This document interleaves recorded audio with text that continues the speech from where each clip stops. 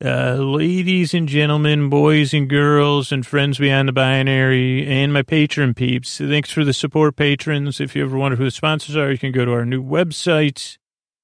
But it's time for the podcast that you support. The person who hopefully puts a little lull in your ears and a little love in your heart. It's time for Sleep With Me. Thanks, patrons. Sleep With Me is also made possible with the hard work of Carl W., who edits episodes, Chris Posterson, who edits episodes and does our theme music. He's at soundslikeanearful.com. Jonathan Mann is on our lullabies. You can commission a song from him at song.jonathanmann.net. For any occasion you have coming up. Eric and the team at Astound are on our website, and they've done an astounding and outstanding job. What else? Kenny, Scotty, and Jennifer on our artwork. Sleep With Me is also a member of Night Vale Presents. You can check out all the other amazing shows at nightvalepresents.com. I'm at Dearest Scooter on Twitter. That's the best place to get me, probably. Or on Instagram. I think it's the same thing, at Dearest Scooter. Also subscribe to the podcast. And you know who subscribes to kindness? As the listeners of the Facebook, the moderators of the listener Facebook group. And I want to thank them. Stacy and Sarah, Lauren, Keith, and Julie, and Jennifer. And what do you say we get on with the show? Hey, are you up all night tossing, turning, mind racing, trouble getting to sleep, trouble staying asleep? Well, welcome. This is Sleep With Me, the podcast that puts you to sleep. We do it with a bedtime story. All you need to do is get in bed, turn out the lights, and press play. I'm going to do the rest. What I'm going to attempt to do is create a safe place where you could set aside whatever's keeping you awake, whether it's the thoughts, feelings, physical sensations, time, temperature, travel, whatever's keeping you awake. It could be thinking, thought-based stuff. It could be physical-based, physical feelings, emotions. It could be a situation, like you're on the road or something. Whatever it is, I'm going to try to, I don't know if you can sense it, I'm trying to craft and smooth out this safe place where I can take your mind off of whatever that is, where you could let your shoulders relax. I'm going to brush the dirt off your shoulders here. And the other things I'm going to do is I'm going to send my voice across the deep, dark night. I'm going to use lulling, soothing, yet creaky, dulcet tones, rusty meanders, as Paul Bay from the Big Lupo likes to say, creaky meanders even. Also dusty. My meanders are probably dusty, too. And I say, how'd they get so dusty? They say, well, you've never dusted them. And I say, still, they're just sitting around here, meandering. I don't know how they got dust on them. Does that happen to anybody else? Anybody? Anyone? You see, how'd that get covered? Like I have a plant. Okay, let's come back to that. The dusty plant. There's a book already written and could already write itself. The dusty plant. Okay, maybe there'll be an episode coming up. Okay, where was I? I didn't mention my affinity for Paul Bay, Big Loop podcast. But that doesn't. Oh, the intro. Oh, what I'm going to do if you're new, I'm going to try to keep you company while you fall asleep. Now, this podcast doesn't work for everybody, but give it a few tries. You might at first try to figure it out or expect it to be more mystical or magical. And it'd say, well, you'll be in for a ride. It'll be a confusing ride. Kind of like one of those rides where you're like, did the ride start? They say, okay, everybody exit the ride. And you say, did that ride ever start? I don't know. And they say, yeah, it was a simulator. And you say, well, what'd you simulate? Because I didn't sense, I didn't sense anything happening. This podcast, I notice some new people sometimes that when you first get here, naturally you want to figure out what's going on. And you could try, but try to figure it out from a little bit more comfortable position. I don't know if you can hear the way my voice is changing. I'm moving my shoulders around. You don't need to do that, but I'm doing it. Why? I don't know why. Because I said, I don't know. I was trying to simulate. I don't usually move my shoulders when I'm relaxing, but actually, it kind of is relaxing here. But anyway, if you're new, give it a few tries. Here's the structure of the show. So here's what to expect. First, a few minutes of the podcast or business. That's how we keep the show going, because it takes 70, 90 hours a week to make the podcast. So it's definitely not magic. It's mostly like work, fun work sometimes, but that keeps the show going. So the sponsors and the patrons are the ones that enable that work. So thank you to them. And thank you for listening to that. Then we have in the credits of all the people that help out on the show too, of course. Then we have I'm always remiss. I'm sorry about that. But okay, so we have the credits and the sponsors and stuff. Then there's an intro. And we're probably like 4 minutes or so into the intro. Intros are around 12 minutes. Where the goal, here's a sort of flow chart version. The goal of the podcast, so your one circle says, the goal of the podcast intro, introduce the podcast to new listeners and remind regular listeners that it's a safe place. And then that's when the lines start to get squiggly and swiggly. I don't know, it might be a little swiggly. That might be a new word for me. It also could be yet another Muppet. I spent a lot of these intros inventing book titles and Muppets. I think Swiggly, though, was involved with Grimace and not the Muppets. Though that might have been the commercial arm of the Muppets. They were just like they say, well, that's branded content. That's what they call it now. I have no idea what I'm talking about. But if you're new, that's one of the things. So the intro is me. It's kind of like you're part of your pre-bedtime routine or your pre-sleep routine. You throw it on, you start brushing your teeth, and I'll kind of ramble. And you'll say, okay, safe place, crusty meanders, creek. No crusty meanders, believe me. No, that was a joke. Don't worry, nothing crusty about this show. It's creaky and dusty and maybe symbolically rusty, but not crusty at all. So don't worry about that. Sorry about using that word and then reusing it. I'm trying to purge it from my brain.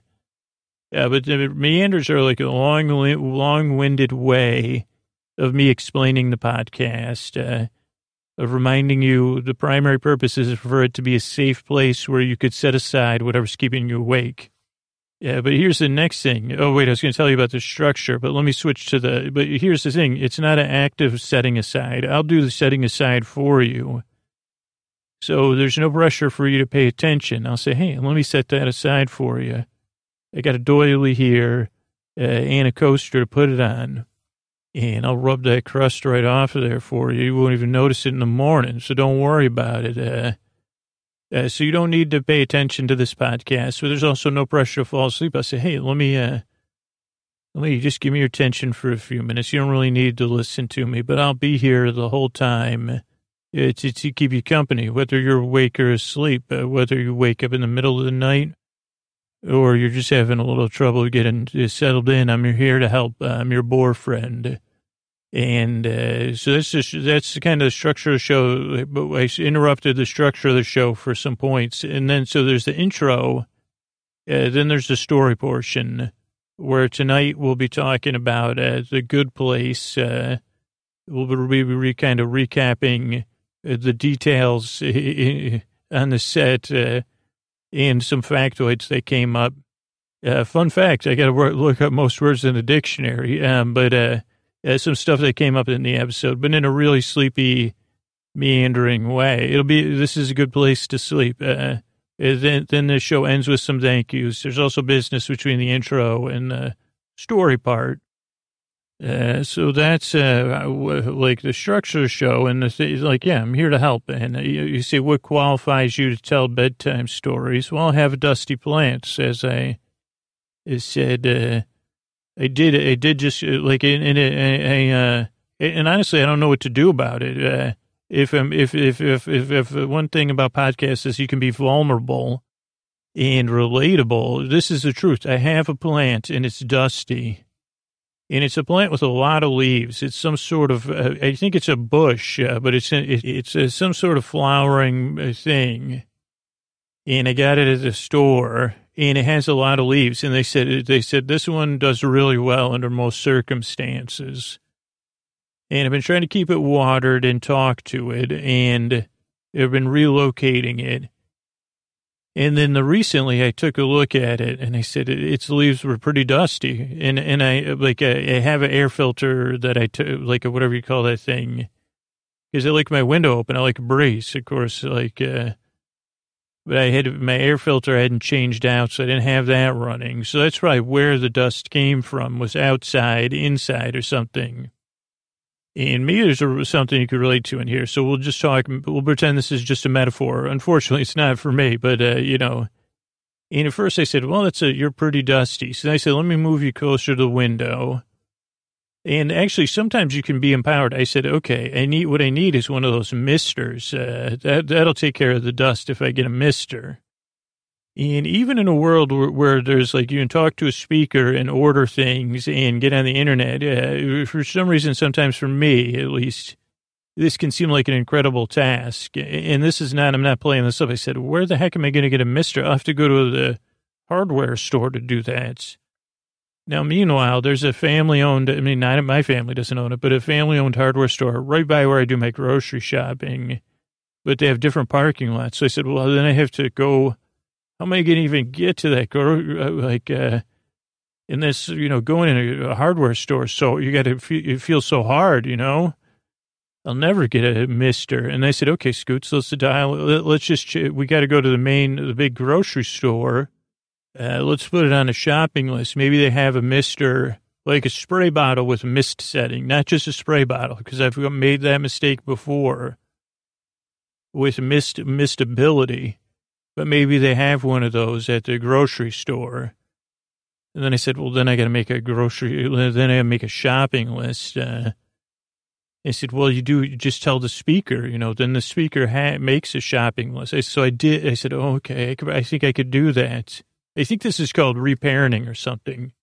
And I said, so I did that. And then I was at the grocery store and I had a couple other things because I don't like going to the regular grocery store. It's just too much going on. And too many brands, it's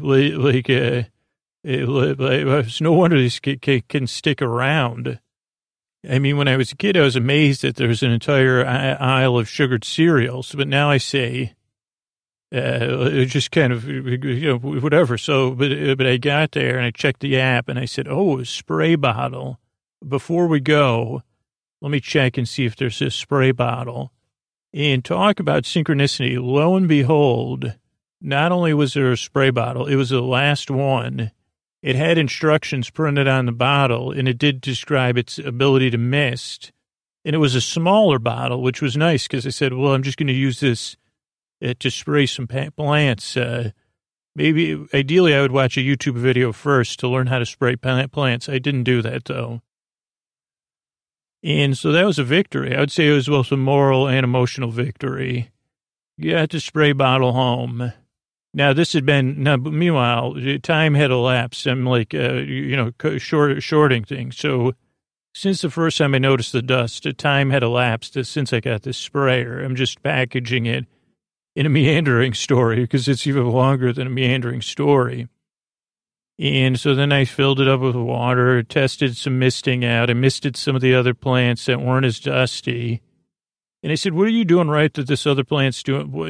I love how your leaves don't accept dust so easily. And then I got to old Dusty the plant, and I misted it. And I said, I hope that gets... I'm sorry. It's just so, sometimes you see your thought process and you're like, man, this is pretty ridiculous when you talk about it out loud.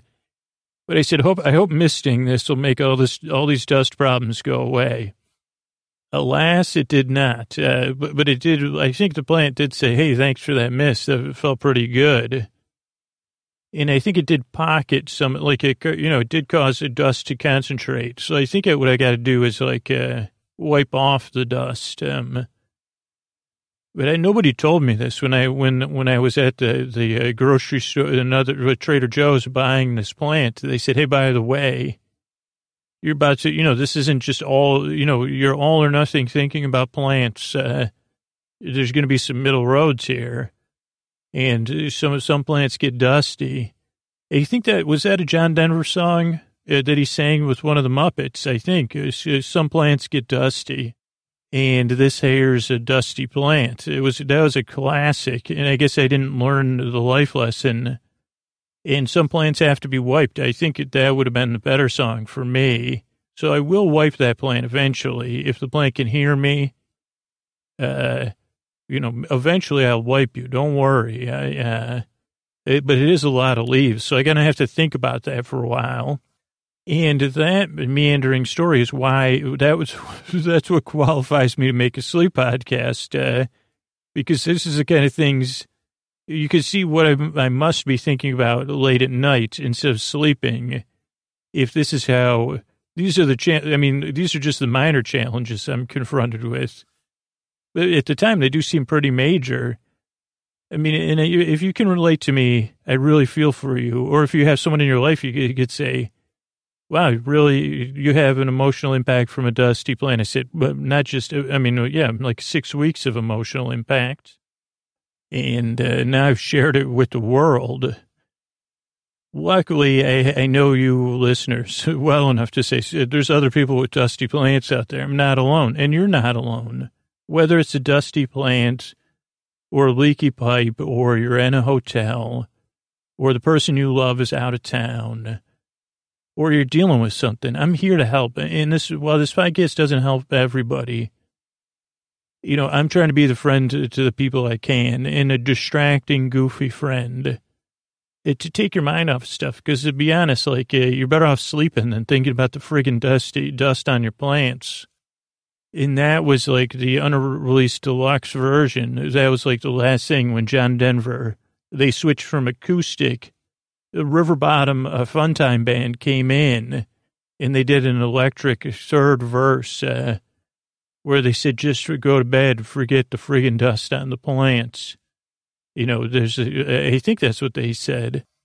Or maybe it was like a band battle where John Denver versed the River Bottom Funtime Band. Anyway, I'm here to help. That's my point, because I've been there. And I really, truly believe you deserve a good night's sleep. I'm going to give it my best shot. Give the podcast a few tries if you're new. See if it helps. I'm glad you're here. I appreciate your time. And I work very hard. I strive and I yearn to help you fall asleep, all right? And here's a couple of ways we keep the show going. All right, we're talking episodes 7 and 8 of The Good Place tonight in the most sleepy way possible with way too many details, just how you like it. Episode 7 is called Forever Saying Yay. And it starts with the last time, goes right into the episode with Michael talking. Let's see what we got. Oh, we get to see in the background a small window over one of maybe the doorway of Everything Fits. The cobblestone streets of this European-style neighborhood. Universal, if you ever want to do a special tour with me talking and all the people on the tour sleeping, it has bikes parked everywhere.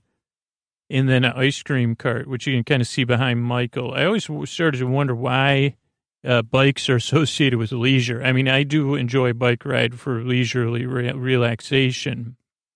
But I think it's more associated with leisure, especially the particular bikes you see portrayed in media, including this as leisurely, are usually like very nice looking bikes that are heavy to ride. So I was just thinking about that because I said, well, are those bikes, if I was in the good place, I guess I probably would ride. I would like to ride a bike. Let's see, what does that say? Oh, more painted ones. The leisure than lever. And there's also no tandem bikes. There's also the kite shop or kites outside of a shop. I think I mentioned that before. There's another idealized thing, kite flying. You see, we don't fly enough kites as we just don't. Michael still is in a gray suit. Mediums. Oh, there's also in the background those globe string lights that you see. Again, I guess this is a TV show, said Scoots. I guess this would be my good place. There's bikes, there's yogurt, kite shops. It'd be the one-day place. They say one day I'm going to sip coffee or tea under these string lights in the evening. Another day I'll fly a kite, and then another day after that I'll go for a bike ride.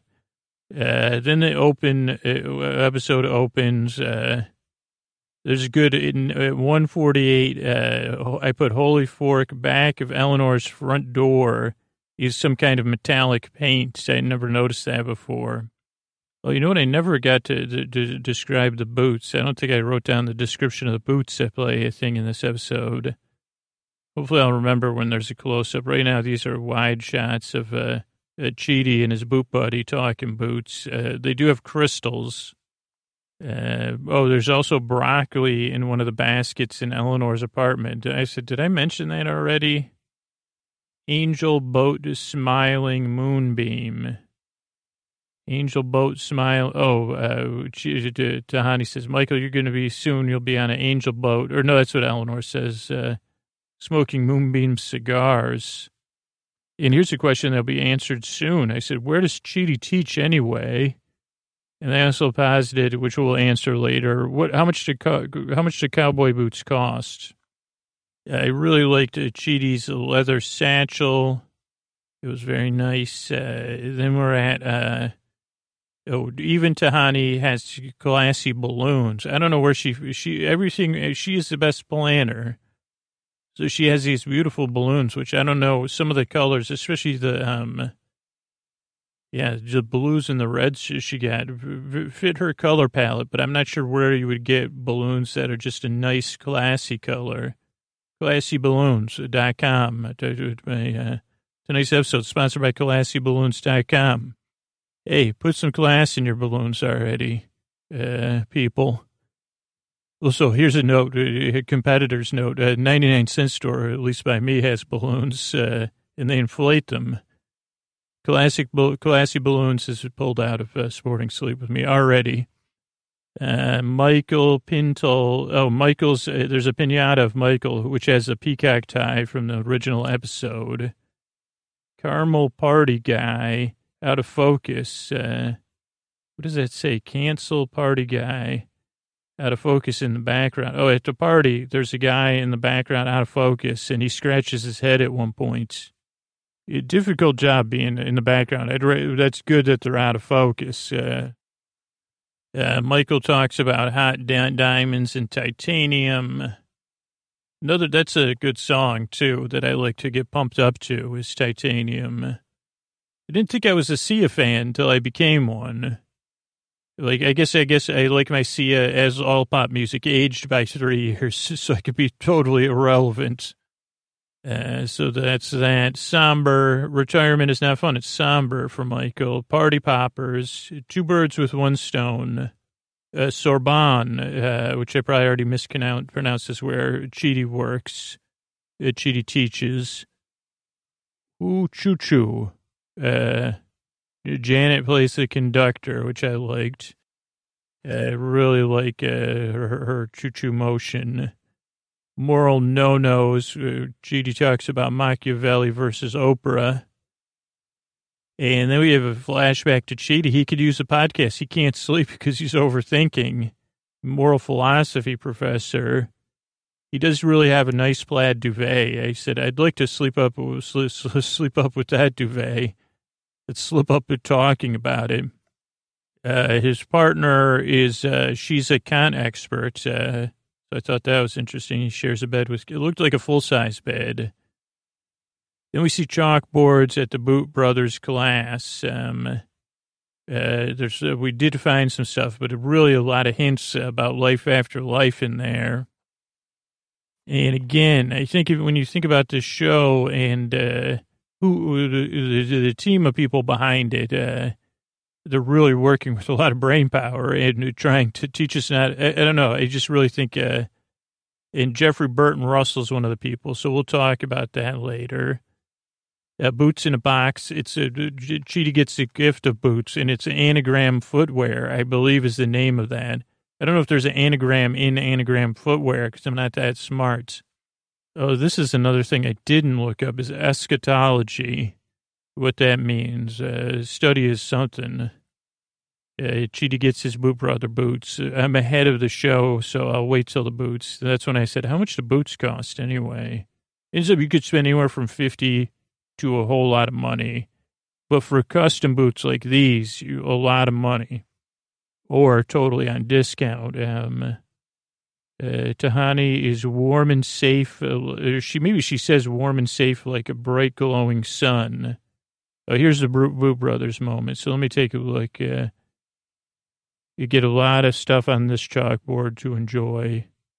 Seagal is another reader. Oh, yeah. Oh, boy. So, yeah, I just saw it, and it went by too fast. Yeah, so the boots are, well, let's get a description here. We'll wait. You know, all things, good things come to those who snooze through it. There's like, I actually don't know the parts of the boots. There's like the leg of the boot and then the body. That's how I'll refer to it. And then the bottom of the boot, the tip of the boot, anagram footwear. Okay, here it is. Can I pause it in time? Nope, I didn't pause it in time. And now I just rewound a minute. But I see, so the body of the boot is a white with some cherry red stuff. Then that's the body. Then the leg of the boot is red, kind of cherry red, candy apple red. That's the color, I think. And it has stitching. I guess Chidi mentions crystals, and it's worth it. You got to see these boots in action. It is so funny. And now he's talking to his partner, who's the Kant professor. She's turning over. She's already back asleep. He's awake. Now he's in class, his boot buddy. Talking about the bleakness of teaching. And here comes the box. Can Scoots. I did pause it in time. So it has, I was right about it. Okay, so on the, where the laces would be on the boots is also a cherry red. I guess it's a little bit deeper, candy apple red, but aged. And then on the body of the boot is, it's white. It has circles, like lassos, and kind of like a bow or a cross, an X. It also has on both the side of the boot and where the laces would be, big silver. They're actually not that bad looking, except they're a little bit big. I don't see the crystals, but I can't see the tip of the boot. That's where I would assume the crystals would be. In really nice stitching. These are really look like these boots. I mean, I guess I'd say they're ostentatious, so they don't fit Chidi style, but anyway, so boots in the box. Where were we? Oh, this is another thing I did not look up. Towards versus toward. Oh, I wanted to do Michael's dialogue here. Let me look that up while I have you here. Michael talks about saltines and the things he would have liked to do as a human being, or as a human. Let's see, Gianni's talking about the pinata, talking about the train with Janet, Oprah, Boot Brothers, speeches, everyone. Oh, yeah, Tahani really appreciates Michael's father-like figure place. Glenn goofing around as usual. Oh, that's what she says. Michael, you always kept us warm like a bright, glowing sun. And Michael's grumpy. He says, geez, I wanted to get my hair wet, pull a hamstring, learn the difference between towards and towards, pass somebody in the hallway. Just really, really well. Great writing. Rewards cards, eat a saltine. Really fun stuff. I don't want to ruin the joke, so. And the acting is really what makes it funny. I mean, with the writing and the directing, of course. But let's see. Then we're Oceanside with Janet. This is a question because my brother is in motion graphics and stuff. There's a lot of flowers on the seaside rocks and cliffs. They're in a little bay or something. And I'm pretty sure those were computer generated. Though I'm not an expert. I said, are those real flowers? It's beautiful. And I didn't ask my brother. Pay it forward. Chidi cannot be a bystander. He's his moral compass is on point. I think it's his interpersonal compass that's which we'll later learn is not a perfect. Janet's faux children from the Nickelodeon Kids' Choice Awards. Tyler, Emmy, and little baby Philip. If you look out at the ocean, there's not big waves, so this is a nice thing about California. The swimming's not so hot always if the water's too cold or the waves are too big, but beautiful. Look at waves crashing on rocks, gorgeous. And then Janet's out, and then everyone's out. Oh, yeah, there was just a big boom shot of the water I just saw. It was gorgeous. Let's see. There's action music even. Then Janet's on the screens all around the good place, alerting everyone. Then there's a beautiful portrait of Janet giving a thumbs up that's painted. I wonder who has that in their house. Hopefully, I don't know. Well, anyway, Tahani's she's in full mourning garb, even with a veil. Janet comes back. Michael has a 4-digit pin, 4 zeros, for the year of his birth. Then there's a lot of joking with Janet. Hello, hello, hello. Cheedster is turtling. I love that, Cheedster. Boop Brother. Cheedy's so comfortable that he's willing to tell his friend he loves him, which I really think is, there's so much small things in here about the characters that you could tell a lot of hard work and time went into. Or maybe I'm being presumptuous, but I don't think so. Just the fact that he tells his friend that he loves him, even though he's also torn about the boots. Somebody says right as rain. Jason holds another. Oh, Jason. I said, who's Jason? Jianyu. Jason holds another decorative ball when he's in Eleanor's apartment or house. It's made of like a hemp or a rope or something. Eleanor talks about the time she met Scott Wolf at Sunglasses Hut. And I meant to Google Scott Wolf to see what he's up to. He was like in Party of 10, Party of 5. Was that what the show was? Hello, hi. Jason and Janet have a back and forth. And Michael apologizes to Tahani. I put double question mark, though. So I don't know why I put double question mark. Let me try to scroll through and see. Goodbye, Janet. Anthropomorphized vessel of knowledge is Janet. What happened to Janet? Michael's all bent. Yeah, he says, oh, yeah, no, he doesn't apologize. Is that right? Why did he put question mark? Michael's he's just out of gas. Oh, maybe I put double question mark because why would he apologize to Tahani? Update, he's still in gray. Eleanor stands what? I don't know what that means. There's a big what moment that I seem to have forgotten. We just got to an ad, though, so maybe I'll remember it. This is when my pen ran out of gas. So it says Eleanor sits and frowns. Waiting room. Oh, this is when they're in the waiting room to talk to Michael about, because Eleanor stands. This must have been the end of the episode. And everyone else is like, what? And then she sits and frowns in the waiting room. Everything is fine. I think this might be the start of the next episode, but I'm not sure. And to the left of the sofa in the waiting room is a cart, which we learn more about throughout the episode as I observe it. At first, it looked like it was a glass pitcher that seemed to be full of sand. But I said it could be water, it just could be the reflection. There's also flowers on the back left wall. It ends up they're also on the right to balance the room out. I just couldn't see them in the shot. And then there's that water fountain sculpture. At some point, later in the episode, Jason plays with it. It's 8 kind of flower lily-like cups. They're black stems at different heights. Or trays, and the water kind of trickles down from each one and falls onto the next one. I assume. We don't get a close-up ever. Kind of thing you'd buy when you first move in with somebody, I think. Like, no, like 8 months after, when you go to that, what's that place called? World Market, I think they call it here. And you say, yeah, We need something to relieve the tension in our relationship with flowing water. And this is there to relieve the tension in the waiting room. Let's see. Michael's desk is cleaned off, I think, for the purposes of moving, not distracting from the tasks in hand and the multiple visual things. The only thing left on his desk is a pen set, and he has a clipboard.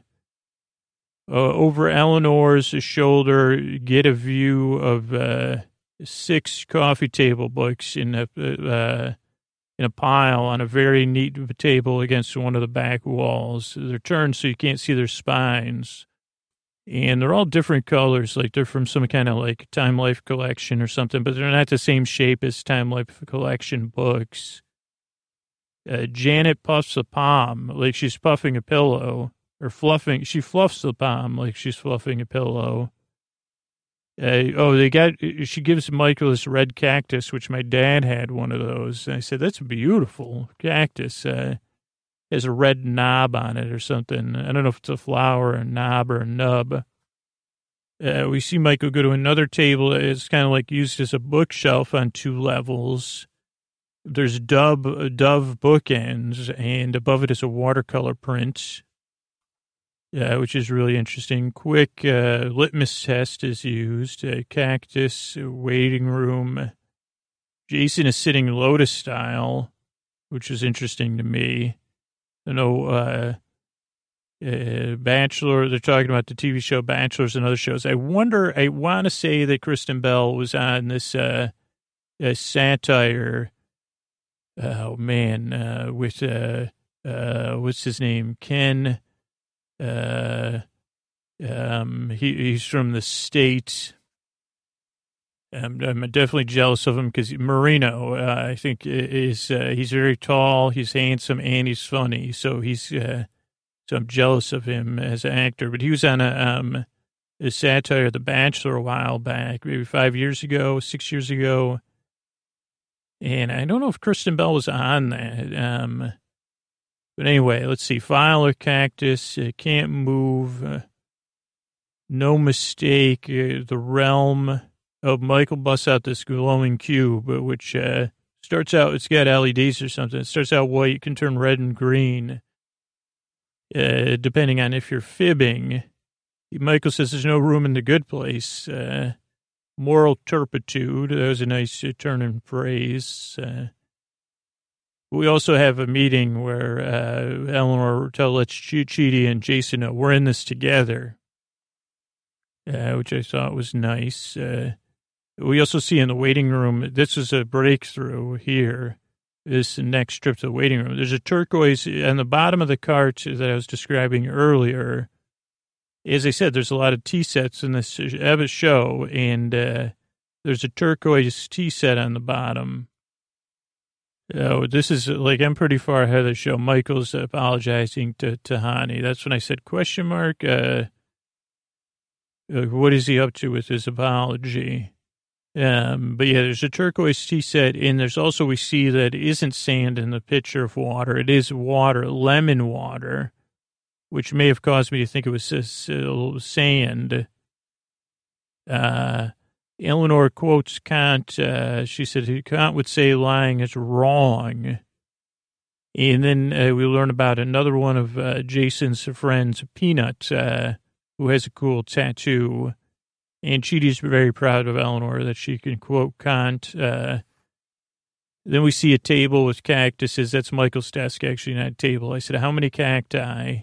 There's 14 plus cactus plants. I can actually say 15 because I didn't write it down, but I know I saw, and I think there's 13 pots, though. So there's at least 15 different cactuses or cacti in 13 different pots. All the pots are different styles and really nice, different shapes, colors. There's even a couple two-tone ones, some glazed, some unglazed. Somebody says, well done, Janet. We also get a good view of Michael's greenhouse. It's like a greenhouse. He has a shelf and then the greenhouse, like an expanded window. And I said, one day I'll have I'll have a home, and I'd like to have one of those greenhouse windows. And I said, holy plants. Then Tahani mentions how comforting Anderson Cooper finds her by her presence. And I mean, I watch a lot of Anderson Cooper, like different seasonally, like, and I said, I don't know, like she's pretty, like she'd be good at planning things, but I don't know if calming someone down. He seems to need someone to make him laugh. You know, that's a little like, I think, I don't know. I mean, that's just my opinion from observing him over 40,000 hours. Like, I love Tahani, but I'm not sure exactly that she's the one to relieve, like, to sit with newscasters and chill. Though we've actually never seen her chill. She's always kind of in a, she's always in action mode, kind of, at least this season. Michael gets caught in a lie by the cube. Then we see the Allspark. At this point, Michael has a navy tie on. And I don't know if we've seen the tie before, but we've seen his pocket square before. It's a handkerchief style, in a lavender color. And when I say handkerchief, I mean the one you would wear over your head too. Whatever that print is called is very universal. So that's good. I love his suit. It's a gray plaid suit. So he went from a solid suit to a gray plaid suit. I don't know if his shirt is light gray. Can't quite tell. He talks about his own agency to Jianyu and how it's like a cactus. Then they go over Eleanor's fate. It looks like F-I-T-E. I actually spelled Eleanor with an I here. Or my hand just did something when I was writing it. So it looks like Horai Fite or Fife. It could be Fife. I don't know. Was there anyone named? I think there was once an elven bard, the first bard of the elves, Elorhai, who played the fife. You don't think about that, especially when we're talking about The Good Place. But are there any elven bards? I mean, I'm sure elves would love music. I mean, I don't mean to make assumptions, but I would think that elves would like opera and music, especially formal music. I don't mean to make great pronouncements about the elvens, but I don't see any elven bards anywhere at all, even in my imagination. Now I do, though. One named Elorhai. Yeah, but they talk about Eleanor's fate, big point swings. Kristen Bell is using her hands to tell stories, and it really, I mean, because it's a tight shot, and it really, really does, it's acting, I guess you'd call it. Don't judge is the note they end that commercial break on. Then we see her roommate Mads and her friend from the Rihanna concert. And in the apartment, they have a really nice apartment. There's a diffuser. Eleanor maybe has a thing for decorative balls because there's a glass decorative ball, it looked like. They get their news from the news site Newsglop, G-L-O-P, exclamation point. There's John. I don't know if anybody reads John Ronson like I do, but this is like a John Ronson, like a book. Let's see if I can do. You should definitely read. I can't, like, I guess, see if I could spell. I don't think I could spell it backwards. But check out his books. Just Google it, and then you'll figure out which book it is. But it's a little bit like that. With her roommate, her apartment front door to the left is a really nice closet. I said I could use an apartment with a closet like that. It has sliding doors, and they're metallic blue. So, I mean, I don't think this is intentional, but so Eleanor's house door is like a silver metallic, but kind of like, I don't know how to say it, a spackle-like material. This is a smooth blue, material on these, metallic closet doors. Also, Eleanor's, she buys a dress and she has a blow pop. And I'm 99% sure it's a blow pop just because blow pops have a very unique shape. any consumers of lollipops. You see, most lollipops, this is good lollipop branding. If anyone's thinking about getting into the lollipop business, what are the two, like if you said to yourself, you were going to become a lollipop gambler, you'd say, okay, let's eliminate that. They said, well, maybe there's a world, like a good place, and you can gamble lollipops at 100 yards. What are the two lollipops you'd be able to identify by brand?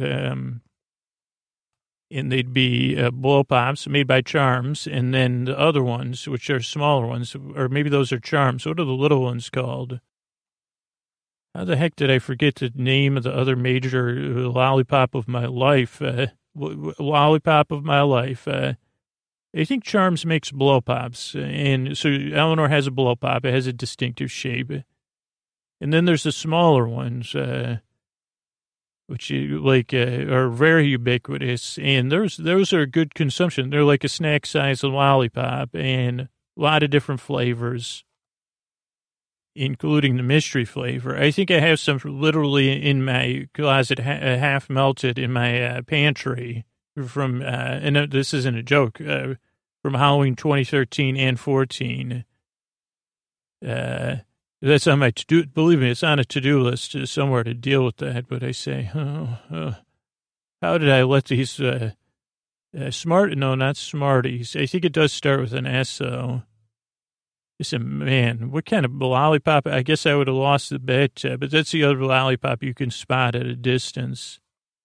Do you belong is a big question here. I mean, throughout this whole season, real, like on the subtextual level, particularly, Truth, Michael brings out this wireless bad place PA speaker, and he says, come and get her. And then a train comes, and I was really interested, if you go to the Universal Hollywood backstage tour, or whatever it's called, and you get to go through these sets, you'll wonder how did they shoot this train scene? Adam Scott shows up with his hair, holy hair on this guy's head. Not only is he funny and seems very charming, even in this role, he's got that hair. And also like a lot of, I forget what year it was. I read a lot of scripts, maybe from like 2000, I guess it was a while ago. Was it the 2007 Blacklist scripts? And I think Adam Scott was in like 3 of those movies. But anyway, I don't know if it was 2007, but he has perfect hair. He just gives a can of nuts to Michael. He says Michael's too nice. Somebody's rocking a selfie stick. This is a little tidbit, and I don't know if it was true, but Adam Scott says, like, they have to get back for The Bachelor. I said, there's no DVRs for the employees of The Bad Place. And he said, what a ripoff, because he says, you've got to be back on time. I mean, unless he's worried about people spoiling it, which in The Bad Place would make sense. And there's, again, the theme of that there should be a medium place, as Eleanor says. And that's where James Cashpenny and Richard Warren Sears were in season 1 of Get Bezos. Good fake soulmate. There's a real, like, really a lot of emotional notes at this in this back end of this episode, because you can see when she gets a hug from Chidi, her face. And then at 18 minutes in, we have another great piece of acting. If you look at William Jackson Harper's fingers, just the way he's doing that, right around 18 minutes.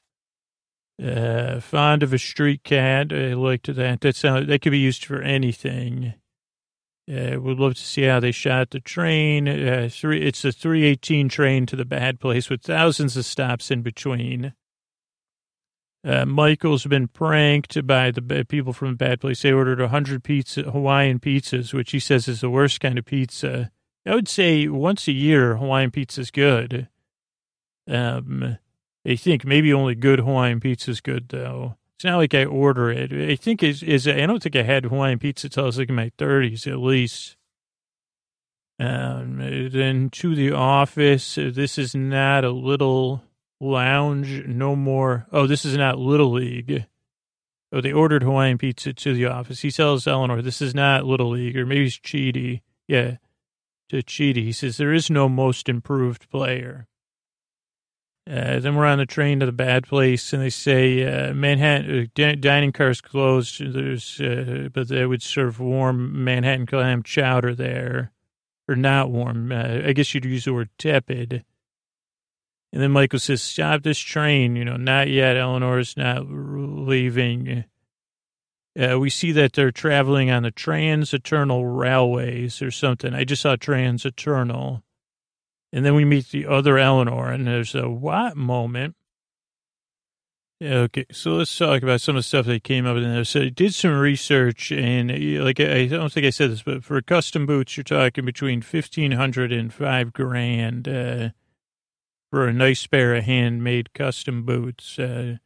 So put that in your budget. I mean, they have a costumer or a wardrobe department. I don't know why I keep using that word, costumer. So that's that. Then there's the phrase, two birds with one stone, which is defined. Let's see, where are we at? thefreedictionary.com. To complete, achieve, or take care of two tasks at the same time or with a singular series of actions to solve two problems with one solution. Let's see. I was trying to find some background on it. This is mostly just definitions. So I guess that one let's see. So let's talk about the Sorbonne, which is where Chidi teaches. He just made one exclamation that made me think that. I mean, I thought he said something about it. So, which is an edifice, according to Wikipedia, in the Latin Quarter of Paris, France, the historical house of the former University of Paris. Today, it houses education and research institutions such as the Pantheon, Sorbonne University, Sorbonne Nouvelle University, and some more. The Collège de Sorbonne is the names that's what it's derived from. 1257, one of the significant colleges of the medieval University of Paris. Medieval university predates the college by about a century, and minor colleges had been founded already during the late 12th century. During the 16th century, it became involved in the intellectual struggles going down and was a stronghold of one side of that struggle. And then they kind of got taken over 1533. No one wanted to hear from them during the big French thing, but it was reopened by Napoleon in 1808 and then closed in 1882. And it was one of many colleges of the University of Paris that existed until the French Revolution. Let's see what else. A lot of historical stuff there. But yeah, not only is it a school, but it's actually a place you could check out and visit.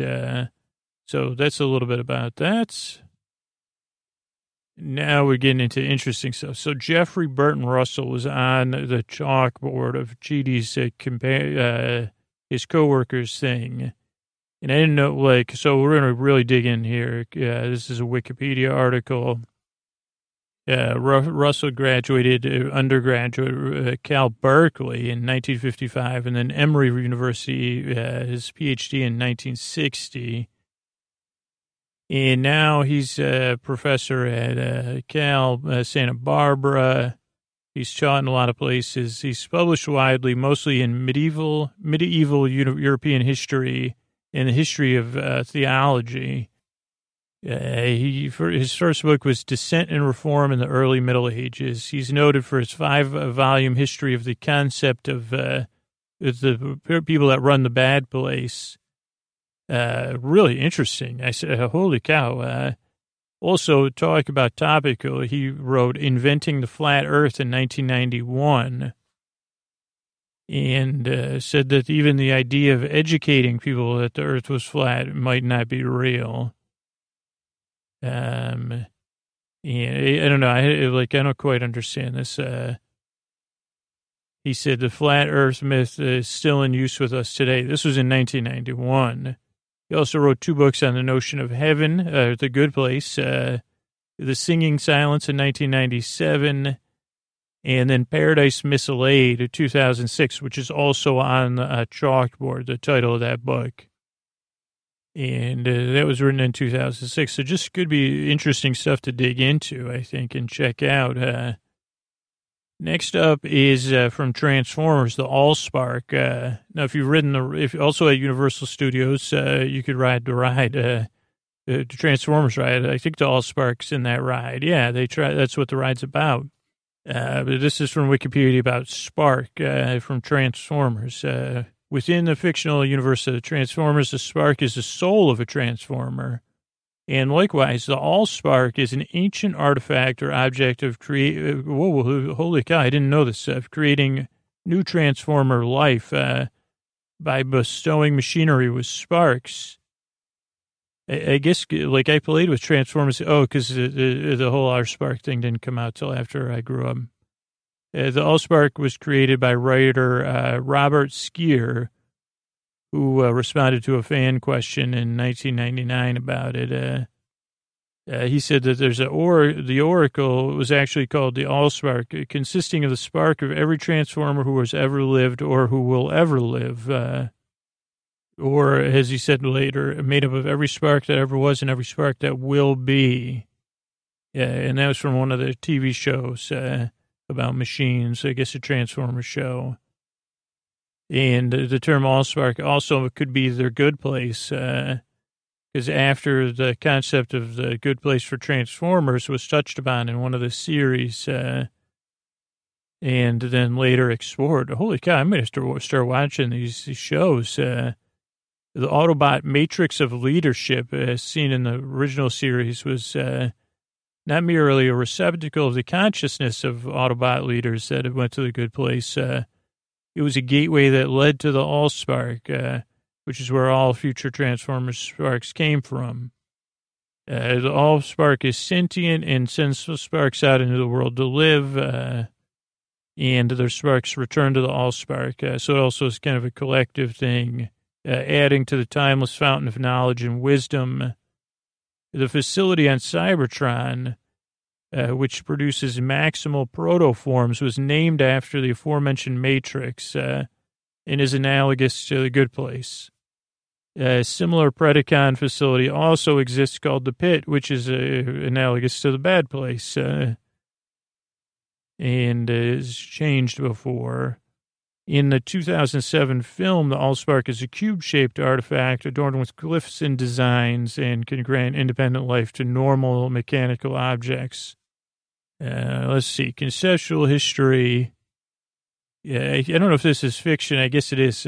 Robert Flood in 1574 spoke about the angel Megatron and the souls it comes from. Maybe that's, I don't know. The concept has coalesced over the course of almost all Transformer fiction. This article covers its history to minimize confusion. As it says, okay, so is their soul, creation matrix. So this is a really long article. If you want to learn more about the AllSparks, just check out Wikipedia. Holy cow, yeah. Really detailed. Covers the comics, the movies, and the shows.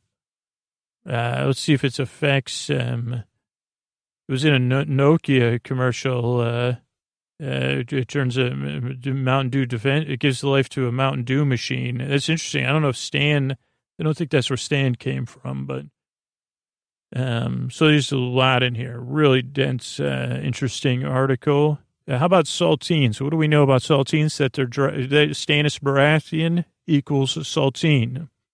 And that's one I like to use with my friends. When you give a speech about someone and you want to not roast them, you say he's as dry as a saltine cracker, which is a soda cracker, a thin square cracker, according to Wikipedia, made from flour, yeast, and baking soda. Most varieties sprinkled with coarse salts. Perforations over its surface, dry, crisp texture. And there's a lot of different brands of saltines. You may not have heard of, and they're usually eaten as a light snack. It can be with cheese, butter, or peanut butter. A little dry for me. Even with peanut butter, that would be, I guess with cheese, they're sometimes good. They can also be placed in stews, chilies, or soups, or even crumbled into salads. They're typically sold in boxes with 2 to 4 stacks of crackers, each wrapped in its own sleeve of waxed paper or plastic. This is a detailed article. In restaurants, they come in small packets of 2 crackers. I prefer those butter crackers at restaurants with super salad. Cracker meal is a type of coarse to semi-fine flour made of crushed saltine crackers as toppings for dishes or breading. Cheating might eat saltines because it can also be a home remedy for a tummy ache. Also, would give them something to chew on. For some children in the eastern United States, there are traditional Christmas Eve treats. I've never heard of that before, so I think we're being rickrolled or something there. I mean, you know what I mean. Baking process. They're compared to hardtack, a simple unleavened cracker biscuit made from flour, water, and sometimes salt. But saltines have yeast. Soda crackers are leavened bread, allowed to rise for 20 to 30 hours. After the rise, the alkaline soda is added to neutralize the acidity from the yeast. The dough is allowed to rest for 3 to 4 more hours to relax the gluten. Hey, gluten, spend some time with Anderson Cooper and Tahani. That'll help you relax.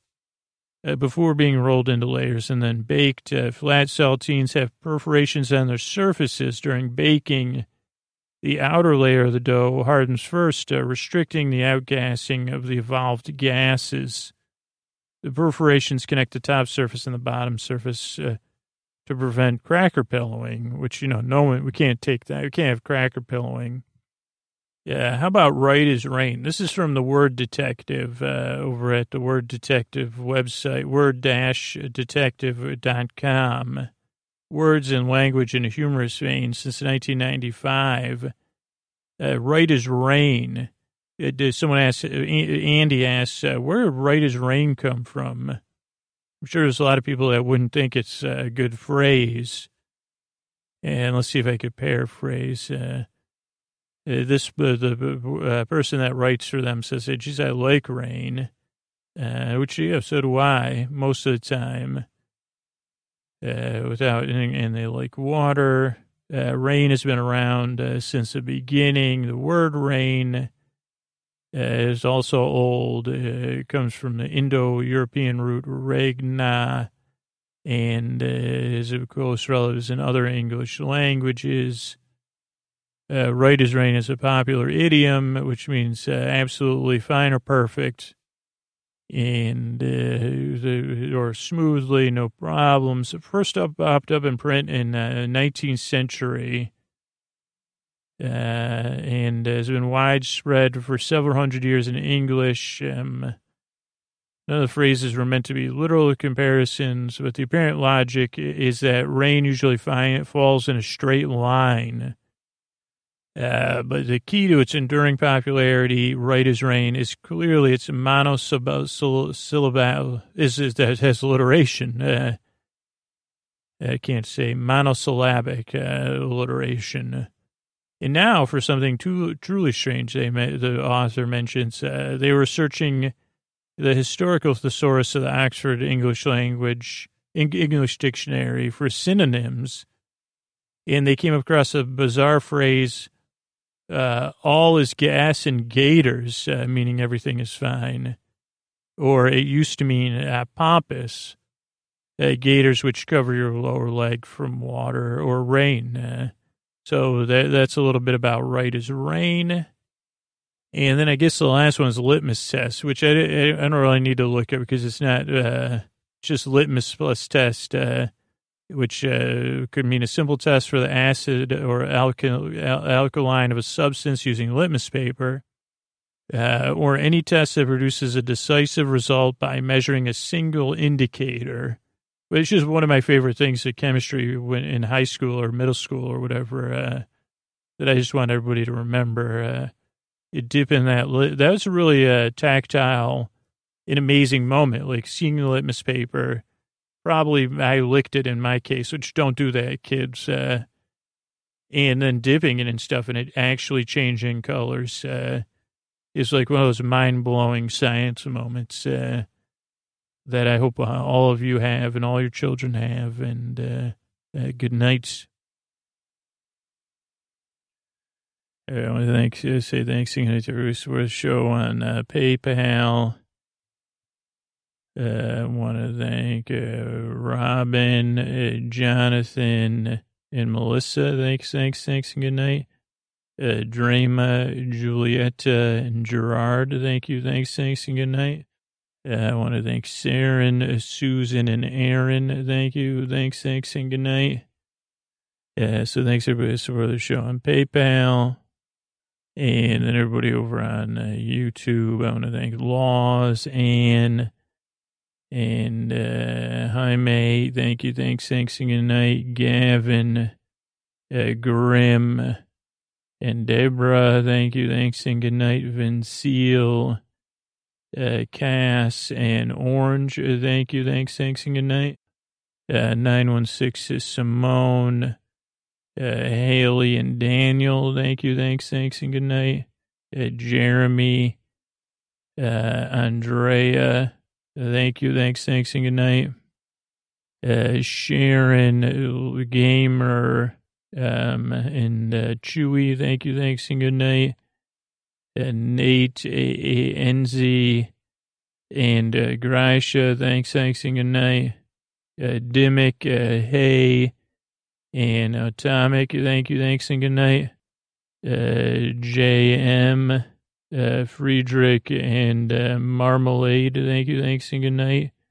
Trish, Megan, thank you, thanks, and good night. Maddie, Bueno, and Jocelyn, thank you, thanks, and good night. Joshua, Cheryl, and Empath, thanks, and good night. Lily, Frammy and Lisa, thank you, thanks, and good night. Dog's Mom, Elena, and Haley, thank you, thanks, and good night. Veronica, Genevieve, and Dragon, thanks, and good night. Christine, Nomgo, and Raymond, thanks, and good night. Geometry, Alex, and Denise, thank you, thanks, and good night. Trainer, 7, everybody was having fun at the 666 episode. Loud, Jaybird, and Drax, thanks, and good night. Power Gem, Trey, and Rianigan, thank you, thanks, and good night. Yeah, Deborah again in here, Ash, and Elena, thank you, thanks, and good night. Raymond, Louise, and Dennis, thanks, and good night. Alan, Bob, and Terry, thank you, thanks, and good night. Colin, Nicole, and Cole, thanks, and good night. Callie, Ryan, and Scylla, thanks, and good night.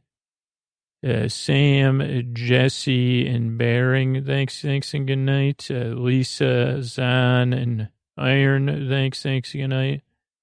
Lobo, Orchestra, and Gerardi, thanks, and good night. Trixie, Raphael, and Ab, thanks, and good night. Maddie, H, and Lucky, thank you, thanks, and good night. Hallie, Maria, and Sally, thanks, and good night. 28, Dragon 66, and C Steel, thanks, and good night. Sailor, Granny, Alice, thank you, thanks, and good night. Miss, Debbie, and Madeline, and hello, thank you, thanks, and good night. Thanks, and good night, everybody.